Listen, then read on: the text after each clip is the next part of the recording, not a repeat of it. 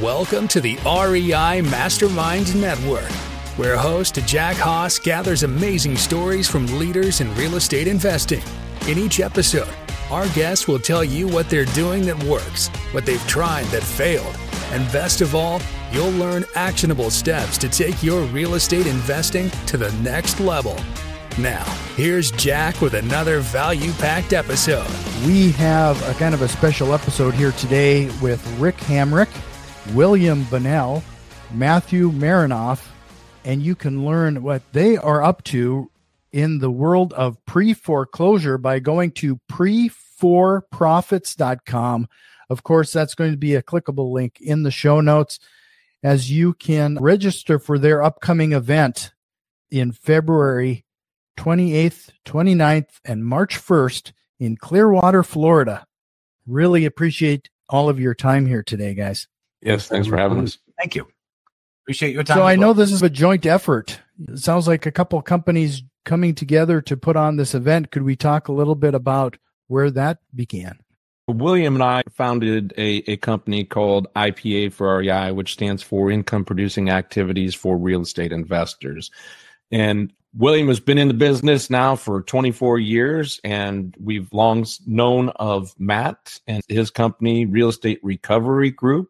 And the common bond between the two is that we focus on providing solutions for those that are in distressed property owners, pre-foreclosures, and any kind of forced sale situations. And with what's been going on in the economy over the last couple of years and the real estate market, the three of us got together and said, we need to bring this to as many real estate professionals as we can. And how do we do that? And that works with in-person event. So that's where it started. The idea is to start with Clearwater and then do potentially multiple of these a year around the country. But being able to get out there and speak in front of real estate professionals, right? This is real estate agents, brokers, investors, appraised attorneys, anybody who is a professional around the real estate world, and providing them with additional ways to grow their business in 2024 and beyond. So if they come to this event, what can they expect to get out of it? I would expect real raw life experiences that have happened and occurred over our experiences. I've been in distressed real estate 19 years. William's been in it 23 years. Rick's been in it now 7 going on 8 years. This is an event that you're going to want to come to because this event is going to show really any real estate professional how to succeed in any economy real estate wise, whether it's a good economy, bad economy. And even if it's a good economy, you're always going to come across distressed homeowners in horrible situations that may or may not have equity in it. We're also going to be talking about wholesaling, subject to creative financing. There's a lot of things that we will be touching on over the 2-day event, plus the bonus VIP event. This is something that people definitely are not going to want to miss. As far as I'm concerned, if you're in real estate, you're going to really want to hear from the three of us and the people that we have coming to the event. Is the audience going to be relatively new to the real estate game or seasoned professionals? It's really for anybody at any real estate level that wants to come. If you're new in the industry, if you're experienced in the industry. I talk with people that have been in the industry for over 20 years, and they're blown away by the information that I personally provide to them because nobody really wants to understand or have an understanding truly about the distressful side of it, or as I call it, the dark side of real estate. It's shunned. Nobody really wants to talk about it. And I know I get called out or people say to me, where are the statistics on this? And maybe Rick and William can back me up. If not, that's fine. I would say 9 out of 10 real estate agents and probably maybe 6 out of 10 investors will not go towards the light of distressed real estate where it's a short sale because of the fact that it's too time consuming. The things that need to be cleared up on title. Maybe there's heirs. There's an estate.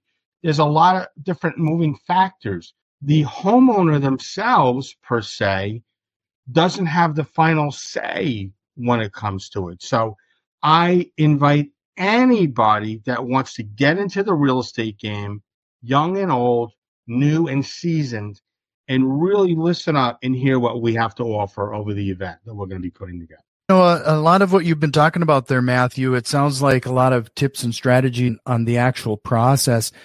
What type of time or effort do you spend on mindset? Because based on what you just said there, that seems to be one of the bigger hurdles that I continue to run into, is the mindset shift of becoming perceived as predatory versus being a problem solver. Great question. So for me, mindset is everything. I'm that guy that's jamming a square peg into a round hole every single day that I work in my business model.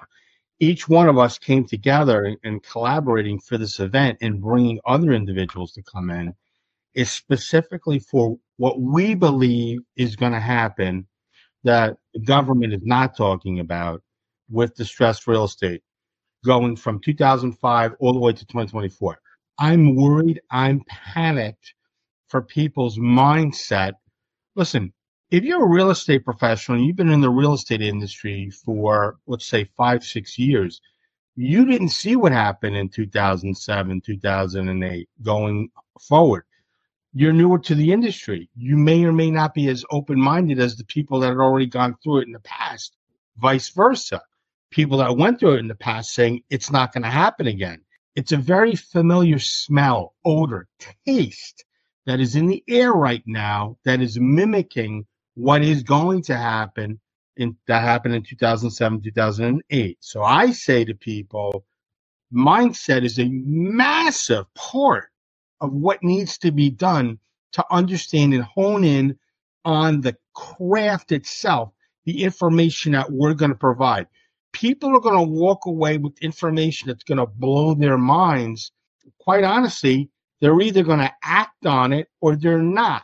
And you know as well as I do, Jack, that if somebody sees something for the first time, most people only can retain 7% of the information that they visually look at. A lot of what's going to happen over the course of this 3-day event really is going to hopefully open people's eyes up and make them want to learn and consume more information to be that go-to person.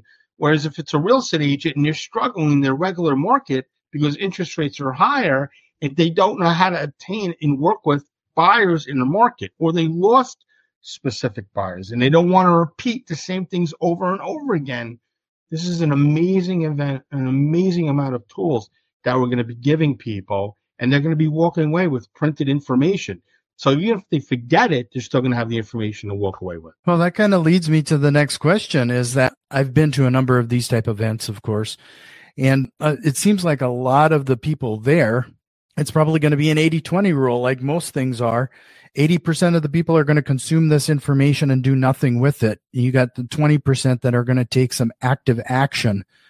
What type of material or how are you going to arm them to get off that starting block? I'm going to say a couple of words, and I'm going to let Rick and William follow up on that. You know, most time when you go to an event and you get information, you walk out about 9 pieces of paper. Am I right, Rick? They give you an agenda. They tell you what's going to happen at the event. Chances are you're going to leave it on the seat. You're going to go for lunch. You're going to come back. It's not going to be there. Forget it. What we're doing that I believe is different, it's going to be the first volume. Now, I'm grabbing this not for purposes of trying to sell my book, but just to show people. People are going to walk away with an actual book from the event. It's going to have the sponsors in this booklet. It's going to have the people that spoke at the event in here. It's going to have sections to take notes. It's going to have high points from the event, information in this booklet. So when somebody does walk away with that, they could always reference back and go, wait a second, who is that white guy with the dreadlocks? Oh, William Bonnell. Who's that guy, Rick, that's got a handsome head of hair that never takes his hat off? That's Rick Hammerich with ham in the middle. And who's that crazy guy the short sale savage, the bald guy. I got to get his information. It's all going to be in the book. So it's not just a booklet with pieces of paper like a normal event. This event's going to be completely polar opposite than I think that most people are used to. And it's going to be raw and it's going to be real. And we're going to be having a couple different things that people are really going to love with this event that are going to come on as extras. And I just think overall it's going to be a really great event. And I hope everybody shows up. So I'm going to shut up and I'm going to let these guys take over. Well, I think kind of interesting. You go to your website and I find your branding interesting. And the fact that I just mentioned previously, the mindset thing of becoming predatory versus a problem solver, but kind of leaning into a bit of branding there. But, the short sale savage, the general, the rhino, the hammer. Rick, you're the hammer. Kind of leaning into that a little bit. Yeah, I'd say we lean into that a little bit. There's an aspect to pre-foreclosures that a lot of people, pre-foreclosures and other distressed situations that a lot of people don't understand. You hit it right on the head by saying a lot of people view it as being a predatory thing. It's not so much a predatory thing. Think of it a little bit more, in all honesty, think of it a little bit more as a sheepdog thing. The reality is when you deal with people that are in pre-foreclosure and other such distressed situations, behind on property taxes, massive income tax liens, these types of things, the largest groups that I deal with are the elderly by a massive margin. The elderly are very commonly the people that we're dealing with because as you get older, your ability to earn income deteriorates.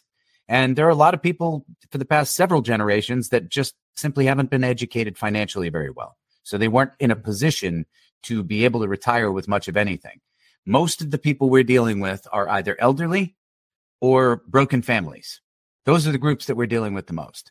We also end up dealing with an absolute ton of veterans who have their own unique challenges due to some of the things that they've been through. And these are all groups of people. If you were to look at demographics, some people would make the assumption if somebody's in pre-foreclosure, they're just living in a viced way. They're gambling their money away. They're drinking too much. They're being irresponsible. I'm sure there's some of that out there, but to be perfectly candid with you, after more than 2 decades, it's been less than 2 or 3% of what I've run into in my life. Most of what I've run into is good, decent people trying the very best they can with everything they've got and still coming up short, and they need help. And the fact of the matter is the government's never going to help them. Media is never going to help them because they don't even bother talking about it. So we have to. Somebody has to be there to help them. In fact, we had a situation in our market recently where we were trying to help somebody in this exact situation. Unfortunately, they wait to the last minute to call you, and you run out of time. In fact, we hate to put any kind of pressure on you, but if we have any hopes of helping you with this, unfortunately, we got like this week. I would imagine you have a lot of people that come to your event, and they're looking for scripts. How do you even talk to these individuals? How do you even approach them without it sounding scripted? What type of processes, procedures? I know you have that book, but I think a lot of people are actually trying to kickstart and break through that analysis paralysis. So we actually give them action-based plans to work with. Even in our coaching mastermind, the IPA for REI group, it's all action-based because ultimately people are going to learn better if it's learn a little bit, take action with what you've learned, come back and learn a little bit more and discuss what happened, take more action, discuss that action, learn a little bit more, take more action. It's an ongoing repetitive process. Education followed by action, followed by reflecting on what went right, what went wrong, trying to refine the process. We shouldn't expect any given technique or thing to do. I mean, hell, you can get a job in fast food and expect to fuck up flipping a burger the very first time you do it, right? Like you shouldn't expect to be an expert at anything instantly, no matter how basic it is. But when you start getting into things that are a little more complex and have more moving parts and involve people and involve institutions, very bureaucratic and layered with rules. For example, sometimes we're dealing with somebody who has a mortgage that's serviced by Freedom Mortgage, for example, but it happens to be a VA mortgage. Now we've got the individuals involved. We've got Freedom Mortgage as an institution, as the servicer that's servicing the loan on behalf of an investor that owns the loan, and VA insures the loan. So all of those separate entities, their rules and guidelines have to line up in order for us to get these things approved. Does that make sense? Yeah, that does. I really, your action there, the focus on action versus everything else, because without it, you can't learn. Yeah. And frankly, this is from years of experience as well. I've learned that you can't really say the wrong thing to the right person. Like if they are seeking for help, it's that imperfect action that will take you the furthest. Yeah, man, I can tell you from personal experience, there was a long time. I had very serious OCD problems when I was younger. And for an extremely long time, I was absolutely paralyzed by the fact that I had to rehearse everything to absolute perfection. And it's part of how I ended up designing a lot of the underlying curriculum for what in our group is the fact that many people have those types of issues, perhaps not the exact same holdups that I had, but many people have those issues where they feel I don't know enough yet to take any action. So I'm just going to wait until I know a whole lot more. In the meantime, I'm going to let 90 deals pass me. We encourage them to just get out ahead and take action. I'm going to let somebody else talk for a minute. Hold on one sec. Jack, I just want to say one thing. When I talk with homeowners direct, or if I talk with real estate agents, I'm a connector. So I make sure that it is correct, sounds good, feels good. The currency is going through, the energy level is high enough. And that there's no questions when everything else is when we move forward with the process. I explain everything to the people that get involved that are in distress, meaning I go through the whole process with them. I ask them, are there any questions? Did I answer all your questions? I also tell people think I'm hysterical when I say it, but I mean it. At the end of the day, this isn't about me, and it's not about the real estate agent or whoever the referral is. It's about the person who's actually in trouble. So you, as the homeowner that's in trouble, if you feel that we don't gel and you want to take the information that I provided for you to help you get educated on the process and you want to go in a different direction, I'm totally okay with that. I know there's a lot of people that get upset when we put like liens on properties, whatever it is, so that they cloud title. I'm not that guy. At the end of the day, like I say, and I mean it, it's not about me or about the person who brought it. It's about the person who's in trouble. And I understand, and I have that distinction after doing this for 19 years, what needs to be offered to these people that are really, they feel like they're getting thrown into a can and it's being vacuum sealed. They don't know what their options are. And they're getting smothered in there. And they're losing oxygen mainly because there's a lot of people out there that are not trained properly, and they're lying to homeowners, and they're offering solutions that just don't work, and they don't work in the current market that we're in right now. Forbearances, what happened with COVID, changed the cover for me for short sales going forward. And I don't think people realize that, and it's important that they understand that, whether they want to take action. No, I really appreciate you bringing that forward, Matthew, because I have found that complete and total transparency is also the way to go when it comes to withhold information is as bad as lying in many situations when it comes to this.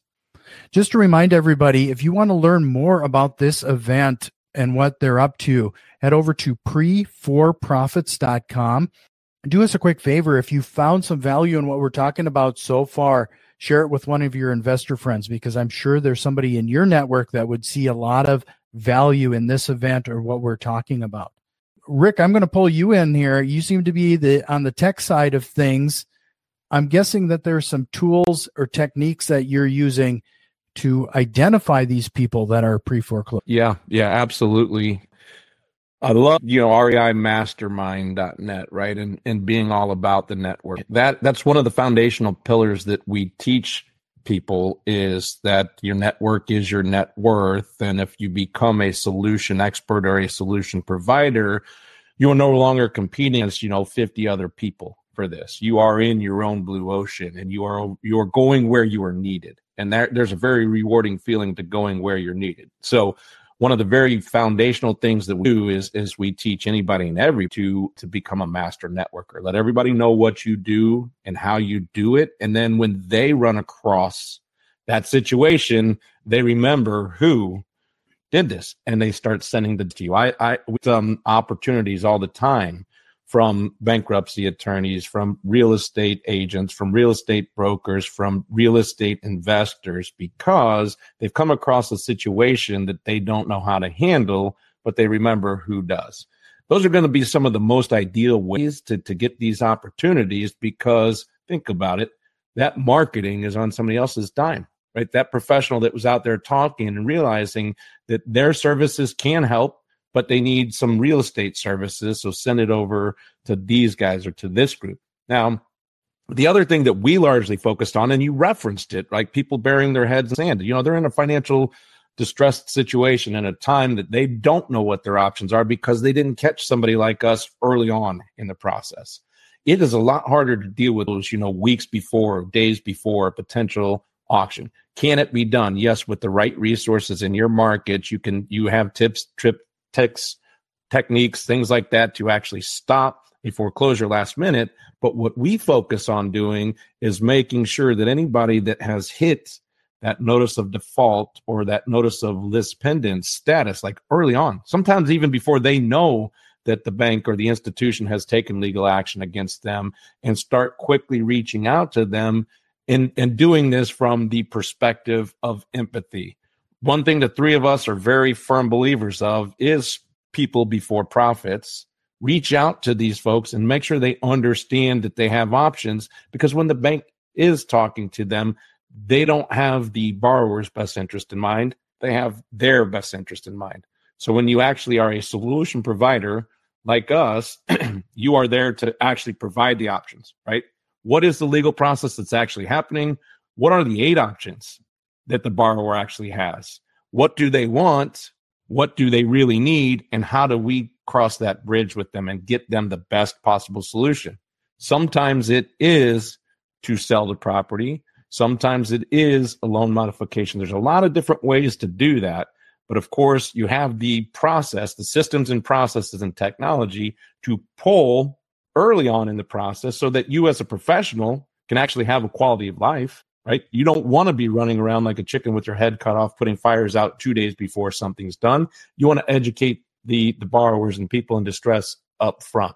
So we do pull those lists early, and we do go through marketing sequences where it is gently just making somebody aware of who we are and just kind of bringing them down that funnel, whether it is, calling, texting. Believe it or not, one of the best methods to use is actually door knocking, right? And talking to somebody face to face, because they know you're in their market. They know that you're real. So do kind of go over all of that type of stuff at both the event and within our own ecosystems. Well, I hate to press you on this, Rick. So if this is something that's going to be covered in your event, you can put the brakes on to say, well, you're going to have to come and check this out. But where are you garnering the list? And the reason I'm asking that is because, like in my particular market, well, I live on a river, so I'm in North Dakota and Minnesota. On the North Dakota side of the river, I actually have to go to the courthouse to actually obtain any kind of list like this. It's not publicly available. So how do you find this information? Yeah. And there is no magic bullet to this, because the 50 states and even counties and even municipalities within these different states are all different. I happen to live in Kansas City, which is, got a state line road that separates the Missouri side from the Kansas side. Both of the states are non-disclosure states, right? So getting to the information is much different than it would be in where William is, or in New Jersey where Matt is, right? So it really comes into identifying the market you're going to work. Obviously, if you're building relationships and doing it from a network fashion, being physically in that market is going to be key. But that doesn't mean that Real Estate Recovery Group isn't nationwide. As of 2015, that doesn't mean that William and I aren't working nationwide. We are. Getting to that data is going to be the first bit of homework that we give anybody. Where does that data come from? Is it from physically going to the courthouse? Can you find that on a county website somewhere? Can you find that on a judicial website? You kind of dig into finding out where your particular MSAs, or the markets that you're working, the data is available and present, and then that you set up your process around that. Now, that's different. I mean, a lot of people talk about PropStream and other products like that. The data is only as good as the data that they can get, which is different from state to state, city to city, right? And where are they actually pulling? How old is the data, right? Notice of defaults are fantastic, especially in the first couple of days of that happening. Once you get a week or 2 weeks or 3 weeks in, now you have 250 investors that have hit that particular borrower, and they're wary because that's the predatory side of things. That's where the borrower is like, hey, you know what? I've just received 250 texts in the last 2 days. Why am I talking to you? Right. So if you catch them early, they're already disarmed and ready to work with you because you're approaching them from an empathetic standpoint and a solution oriented standpoint. And that's the right thing to do. Even if you don't make a dime in that situation, you still move them through the process and get them to the right side. Get the elderly, get the dysfunctional family, get the single mother with kids to a better place than they are right now. You talked about the marketing, and it sounds like you got to take a gentle approach. You even suggested maybe even going to their doorstep and knocking on the door. Is that gentle marketing that you're talking about there? Could you talk a little bit about the steps that you might be taking in order to keep it gentle? Because sometimes when I'm talking to the distressed seller, I'm not going to say sometimes, I'm going to say most of the time when I talk to a distressed seller, this might be the first time that they're even verbalizing it for the first time, that they're in some sort of trouble. And it can get a bit emotional, and it can be a lash out, or it could, I've even had people on the phone crying over the situation as they come to this realization.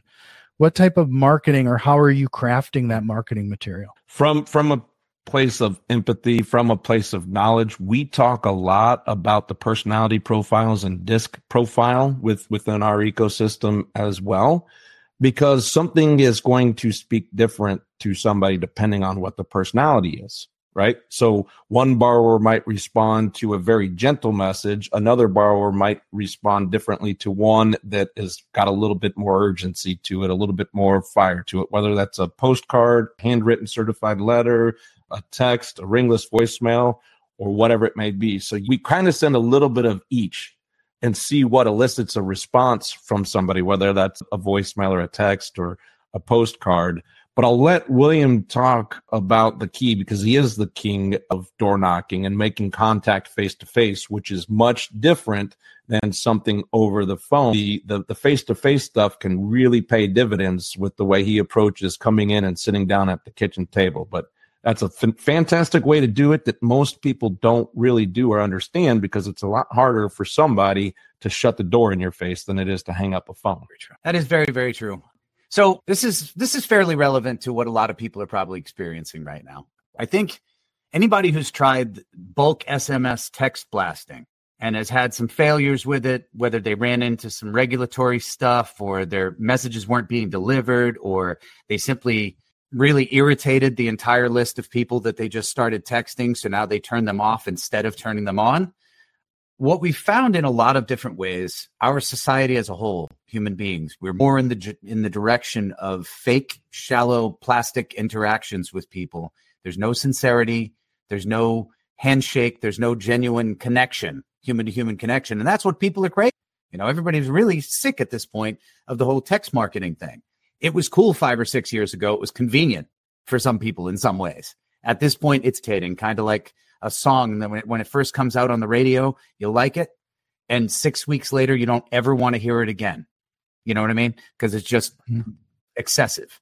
So what I've found is the best way I can possibly illustrate this would be to say is the difference between the way relationships were in the old days, say 200 years ago, somewhere in Europe or something like that. People would have a courtship, right? They would have an actual courtship. There would be a dating period where you get to know somebody and you're building an actual relationship with this other human being. Granted, some people do that now in America, but the vast majority of people, a little more of like a swipe left, swipe right type of situation these days. And you're taking all of the authenticity out of it. A big part of what I do at this point in time revolves around running your business the way your grandfather would have run business, because that is going to last. Those are the fundamentals. Those are the basics. Those aspects of how you run your business and how you market your business and how you build relationships with other people, that's always going to work no matter what happens. unlike a fad or some new piece of technology that's going to be the coolest thing in the world until 8 weeks later when a competitor invents something that blows it out of the water. People need to drift away from the idea of going with the next trendy thing, because you're basically spending your entire life treading water if you do that. You know what I mean? You're always going to have to shift to another. I've stayed in my lane for 23, just shy of 24 years now, and I don't have to do anything different. I'm doing things the exact same way that I was doing them in the spring of 2000, right now, entering into the spring of 2024. Nothing has had to change. And as a matter of fact, I'm thriving more than ever because of the fact that the rest of the world has gone in the opposite aforementioned direction. With that level of personal touch, though, with William, do you have any regrets regarding how to scale your real estate business? I solve for the scaling issue by networking. Think of it as replicating myself, So I create clones of myself all over the place that have, and of course, these clones are all created at different times. So they're growing at a different rate, right? But I've got some clones that I started growing, say, 18 years ago that have nearly 2 decades of experience at this point and can handle just about anything that I throw in their lap. And I've got other ones that are brand new that are just learning how to find deals. But at the end of the day, after over 2 decades of training people to do this stuff and working hand in hand with them, I now have several hundred people that are able to sit down at the kitchen table and meet with these sellers. And they're scattered all over the country and in a few other countries. What type of do you have to, when you're dealing with the network, I see it as farming in a lot of ways. You can't neglect crop. You gotta keep feeding the crop. You got to keep watering the crop. You got to continue to build and establish those relationships. Mm-hmm. What type of tactics do you use to leverage to maintain those relationships at that level? I think the most important aspect of all is consistency. So I've structured my life in such a way where, for example, all of the students within our mastermind who are also our partners at various different levels and are learning to partner with us on deals, they meet with us twice a week. We meet with them every Monday morning to start the week off with a positive push. We meet with them every Friday morning at the very beginning of the day on Friday so that we still have a full day left so we can discuss what went right, what went wrong, and what else needs to happen. And then they've still got that day on Friday to immediately go out and take action with whatever we've resolved. Sure. Now, this has been a fantastic conversation. I'm just going to point everybody to pre4profits.com to learn more about this event. And if you have any questions, I believe there's frankly quite a bit of information on the site, but fill out the quick form there if you'd like more details. Again, it is pre4profits.com. Before we switch to my rapid questions, I kind of wanted to open the floor up to any kind of topics regarding this that you would have liked to cover in this of the show. I think from my perspective, right, just being in the room, right, talking about some of the old school like courtships and networking and that type of stuff, it's going to be a very powerful room with different professionals there, different sponsors there, different speakers there, kind of bringing it together. I've heard for the last years in the real estate investing world that I'm a pre-foreclosure expert. I want to become a pre-foreclosure solution provider. They go out and do some keyword marketing, and when they get a challenging situation, they trash the lead, right? So they're not really out there to become a pre-foreclosure solution provider, and that's just a lack of knowledge, a lack of education and understanding how to actually provide those solutions. Once you understand all of the different options and all of your different resources, this is, we're really looking to build a network of pre-foreclosure forced sale like solution experts and an army of all of us working together across the country to handle what is frankly coming, right? Again, the media is not talking about it. We see enough of the underlying belly to understand what is truly going to happen. So I think that's the most important thing, from my perspective. I'd like to add and piggyback on what Rick just said and what William graciously offered as far as advice and how he runs his business. I will say this. Probably now more than ever, I am actually getting contacted by, believe it or not, wholesale companies. And wholesale companies are saying, hey, my friend follows you on social media. You're the short sale go-to guy or whatever. Got a quick question for you. These guys are throwing scenarios at me. We've got, I think, 6 deals in a pipeline right now because they just don't know what to do with it. They don't understand how to leverage it. I'm talking with people that have hearts and understand that people that are in trouble. Furthermore, I said to them, geez, you guys have really reinstated my faith in people that are in your industry. You're actually offering a real service versus the people like William saying, getting those wild text messages or talking about how you're being able to speak with people and bringing it back to the basics. These people that are being trained right now in our industry, I am scared for the homeowners because the promises that these guys are making, talking about taking over a property that's over leveraged, subject to the actual mortgage itself, knowing that if you default on that mortgage, some of these people are current, that if you default, you're going to drive these people into foreclosure. You might have taken deed to the property, but they're going to have some serious issues with the financial aspects of it. So more than ever now, I am open to working with wholesalers. They do provide a service, people that are truly educated. So if someone listening to this on the retake and they're a wholesaler and they're struggling out there, I have companies that I have no problem referring you to go work with these people. Get educated so you don't make 100% or $5,000 or whatever your fee is. But get educated and learn on the fly. Don't be one of these fly-by-night people that I get a phone call from and panic because they're about to get sued by the homeowner because they didn't do the right thing. That's why education is so important in this field. Well, based on what you're saying, that's a one way to definitely find out. I mean, let's just face fact. When we're talking about wholesalers, that is the low-hanging fruit in real estate. Everybody just jumps right into wholesaling, whether they're ready for it or not. And they're making promises, frankly, that you just can't deliver on. William, I saw your hand went up there for a second. Were you going to add something? The only one thing that I wanted to add that is not being talked about very much by really anybody is that this time around, one thing that is drastically different from 2007 and 2008, first and foremost, the systems and processes that banks and servicers now have access to are much better than they were back then. So there are a lot of changes to how things are happening. There are a lot of people that basically the industry stopped dealing with pre-foreclosures and short sales 2012. Okay. Right around 2012, the whole everything's a short sale or REO died off. From about 2009 to 2012, just about every deal that you ever heard about was either a short sale or an REO. It was somehow involved in foreclosure or pre-foreclosure. People drifted away from it by 2012 because of the fact that things had cleaned up so much. Now in 2024, 12 full years later, things are drastically different. The things that worked in 2007, 2008, 2009, 2010 no longer work. Most people did not continue doing these things all along throughout that whole time frame. So they missed when a whole bunch of stuff changed around 2015. They missed when a whole bunch more stuff changed around 2018.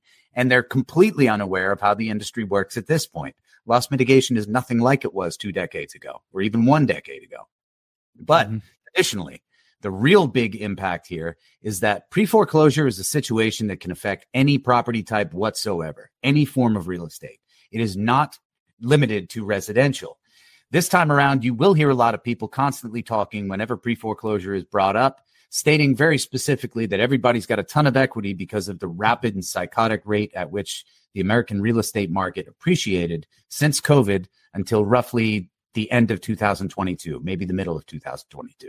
It was growing at a violent upward rate that people were finding themselves with 40% equity in a property that they bought 3 years ago, and they paid full market value for it. Fact of the matter is, right now, it's actually commercial property. Office buildings are right up toward the top of the list. Hotels, a lot of hotels had been dealt some really serious blows, and many of them have underlying forms of financing that they're not going to be able to refinance out of. massive apartment buildings and apartment complexes all over the country, financed in very, very risky ways. That became a trendy thing to do. Everybody's all about syndication. And it got to a point where people are jumping for joy and doing literal jumping jacks over a 4% cap rate in certain areas of the country, as though that's a phenomenal return. So what ended up happening as a result of that COVID growth that a lot of people don't talk about? Foremost, insurance. Insurance is now a crisis level in this country in many separate locations where homeowners and investors alike are struggling to even be able to insure their properties. But if they can, their insurance is a minimum of 30% more than it was 2 years ago. The same is true for property taxes, because property taxes are based on assessments from the local municipality. That being the case, your PITI, principal, interest, taxes, and insurance, when those last two have gone up on average by 30 to 40% nationwide over the past couple of years, that means your payments are now much bigger than they used to be, even if you still have that beautiful interest rate from before. You got that 2.75, that 3.25 interest rate. Doesn't matter. If your property taxes went up by 35% and your insurance went up by 35%, your payments still just went up by $300 a month at the same time as the grocery stores, the gas pumps, and everything else is totally out of control. So the amount of people falling behind, whether we're talking commercial, residential, industrial, even raw land, the amount of developers that are falling behind right now on their underlying obligations and active developments that they're still building on is absolutely so bad. One thing I want to add to that, and I think that's very important, what you're just talking about, the people that took action during the height of COVID that didn't need to take action, that stopped paying their mortgage because they thought they had a free pass, not realizing that the Grim Reaper was going to one day rear its ugly head and come after these people and say, hey, your interest rate was 3.5%. 3 7/5, whatever it was, but now your interest rate's going to be 7%. We're going to modify your loan. Congratulations. You've successfully gone through the forbearance program. They don't have the money to pay it up. They can't reinstate their current loan that they have. Now the terms were altered. Guess what? They may or may not be at the cusp of having either no equity in their house, having equity in their house, but faced with the fact that now they've got to sell their property because now they really can't afford the property, even with everything else going up. So I don't feel bad for those homeowners that try to take advantage of the system. I do feel bad for owners that were in COVID and thought they were doing the right thing by pulling out of forbearance programs because they were in a better financial situation and stopped paying they were now able to start paying into their forbearance program. Whereas before, people thought, because they didn't ask questions, this is important that people understand this. We're talking about distressed situations, distressed homeowners. You've got somebody that had the opportunity where they could have they could have made partial payments along the way during the guidelines of that forbearance. They didn't. What about the homeowners that were smart enough to ask those specific questions regarding the forbearance program, making initial payments, so then when a final blast came through from the forbearance, they were able to make that payment and resume making those payments? Now you've got people that are so upside down in those transactions. Listen to this. This is the scary part about all of this.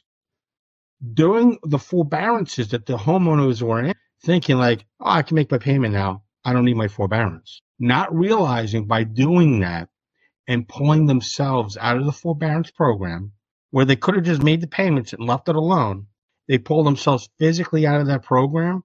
The lending institutions have the right to go back to the credit bureaus now and saying, hey, they didn't make payments 2-3 times.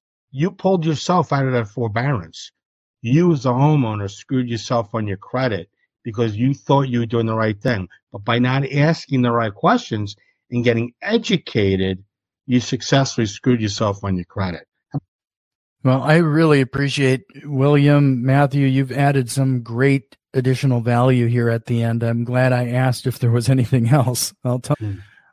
Fortunately, we are running at the end of our clock here. I'm going to we're going to see how we're going to experiment a little bit. I haven't done our rapid fire questions with a group of this size before. So we're going to throw these questions out and whoever wants to answer can answer. But before I do, I want to remind everybody one more time, pre4profits.com. That's going to be a clickable link in the show notes. Obviously there was a ton of value in this episode, and you can only imagine this is the tip of the iceberg of what this group will be covering during this event. So again, it's pre4profits.com. But if you guys are ready, I'm going to throw out some rapid fires and we'll answer these and zip through the end here. Fire away. Sounds good. What lie do real estate investors tell themselves and others? That it's going to be easy money. That they can't that do one it. Probably the number one response is that it's going to. That if Tor and Christina can do it, I can do it. Mm-hmm. We talked about, marketing the event with Lamborghinis and bikinis, but that got axed. That was taken away. Yeah, they didn't I like actually went to an event once, and that was one of the videos that they started off. One of the students was doing donuts on a Lamborghini on some ice or some silly thing. It was like, what the hell did I just get myself? We just talked about SMS messaging. I mean, what kind of message is that? What kind of backwards for us. In the screen right now, Matthew, it's backwards. So it says, "Have you started working recently?" That's somebody obviously that's not properly trained in the art of SMS messaging. Now we all have the service. I'm getting verified right now for myself, and I'm looking at it completely different than the average person as far as the marketing of it. I'm not going to kill people with it. But go ahead. What was your other rapid fire question? What is a book everybody would recommend, or what are you reading right now? How to Win and Influence Friends. I would recommend Short Sale Set by Matthew. I agree with Matt. I also recommend Essentialism. Essentialism. Okay, good. That's a new one. I haven't had that one on here. Oh, wait, I got a book all about the art of addition by focusing on less priorities more thoroughly. This is actually a really great book. This book is by Dan Sadowski, and this talks about passive to prosperous for people that really want to be financially. Dan? No. He's a good dude. Yeah. We'll have to hit him up to see if he wants to come on sometime. We'll take care of it. If you could go back in time and give your younger self one piece of advice, what would it be? Stay in one lane and ignore shiny objects religiously. Yeah. I would say don't listen to others, follow your dreams, and keep going until you can't go anymore. And remember, it's not a no until you get a restraining order. Educate yourself, right? Educate yourself and take action. The action comes from the confidence of being educated, but taking action. I'm old enough to know, coming out of the W-2 world, that if I knew in 2007-8 what I know now, I'd be in a much different. So in this last question, I'm going to go around the horn. We're going to start with you, Rick. What single strategy, process, or tool have you implemented that has a direct time-saving impact to business? Yeah, this an easy one for me as we've grown a lot over the last year and a half is the ability to delegate to team members, right? And I've got several VAs on my team and others locally. And when people think of team, they often think of within the LLC. But your team is really greater than that, all of the professionals that you work with. So learning how to leverage your time to focus on truly the $10,000 an hour tasks and outsource the $5-10 an hour tasks to somebody else, that is a game changer. I think the biggest thing that I've learned to really save time is be realistic. You've got to set realistic expectations about what you actually want to do and what you're actually going to do. I'll give you a real quick example of that. I see people marketing to lists of 10,000 people, okay? If you got even a 3% response rate to that, do you actually even want to have all of those damn phone calls? How many of those phone calls actually fit your buy box in the first place? And how many of them are just calling to ream you out because they don't like the postcard you sent? You know what I mean? So at the end of the day, I prefer personally, as I have for a very long time, I personally prefer prospecting over marketing, big time. because I'm choosing the exact individuals and the exact circumstances that I want to go after. So it's like if I want venison, I hunt a deer. You know what I mean? Because that's specifically what I am looking for. I apply the same exact thing to my business. So if I've only got 3 or 4 targets for the day, or 3 or 4 targets for the week, 3 or 4 different individuals that I'm targeting, it's really easy for me to not overwhelm myself and to go after them very thoroughly and very convincingly. I can do a much better job if I've got a small list of people I'm pursuing. I can pursue them much more thoroughly and have a much higher closing rate than any of my competitors can. I'm going to agree with Will on that. I'd like to say ditto, but I know you really want a real answer. For me, it's not about the quantity. It's about the quality.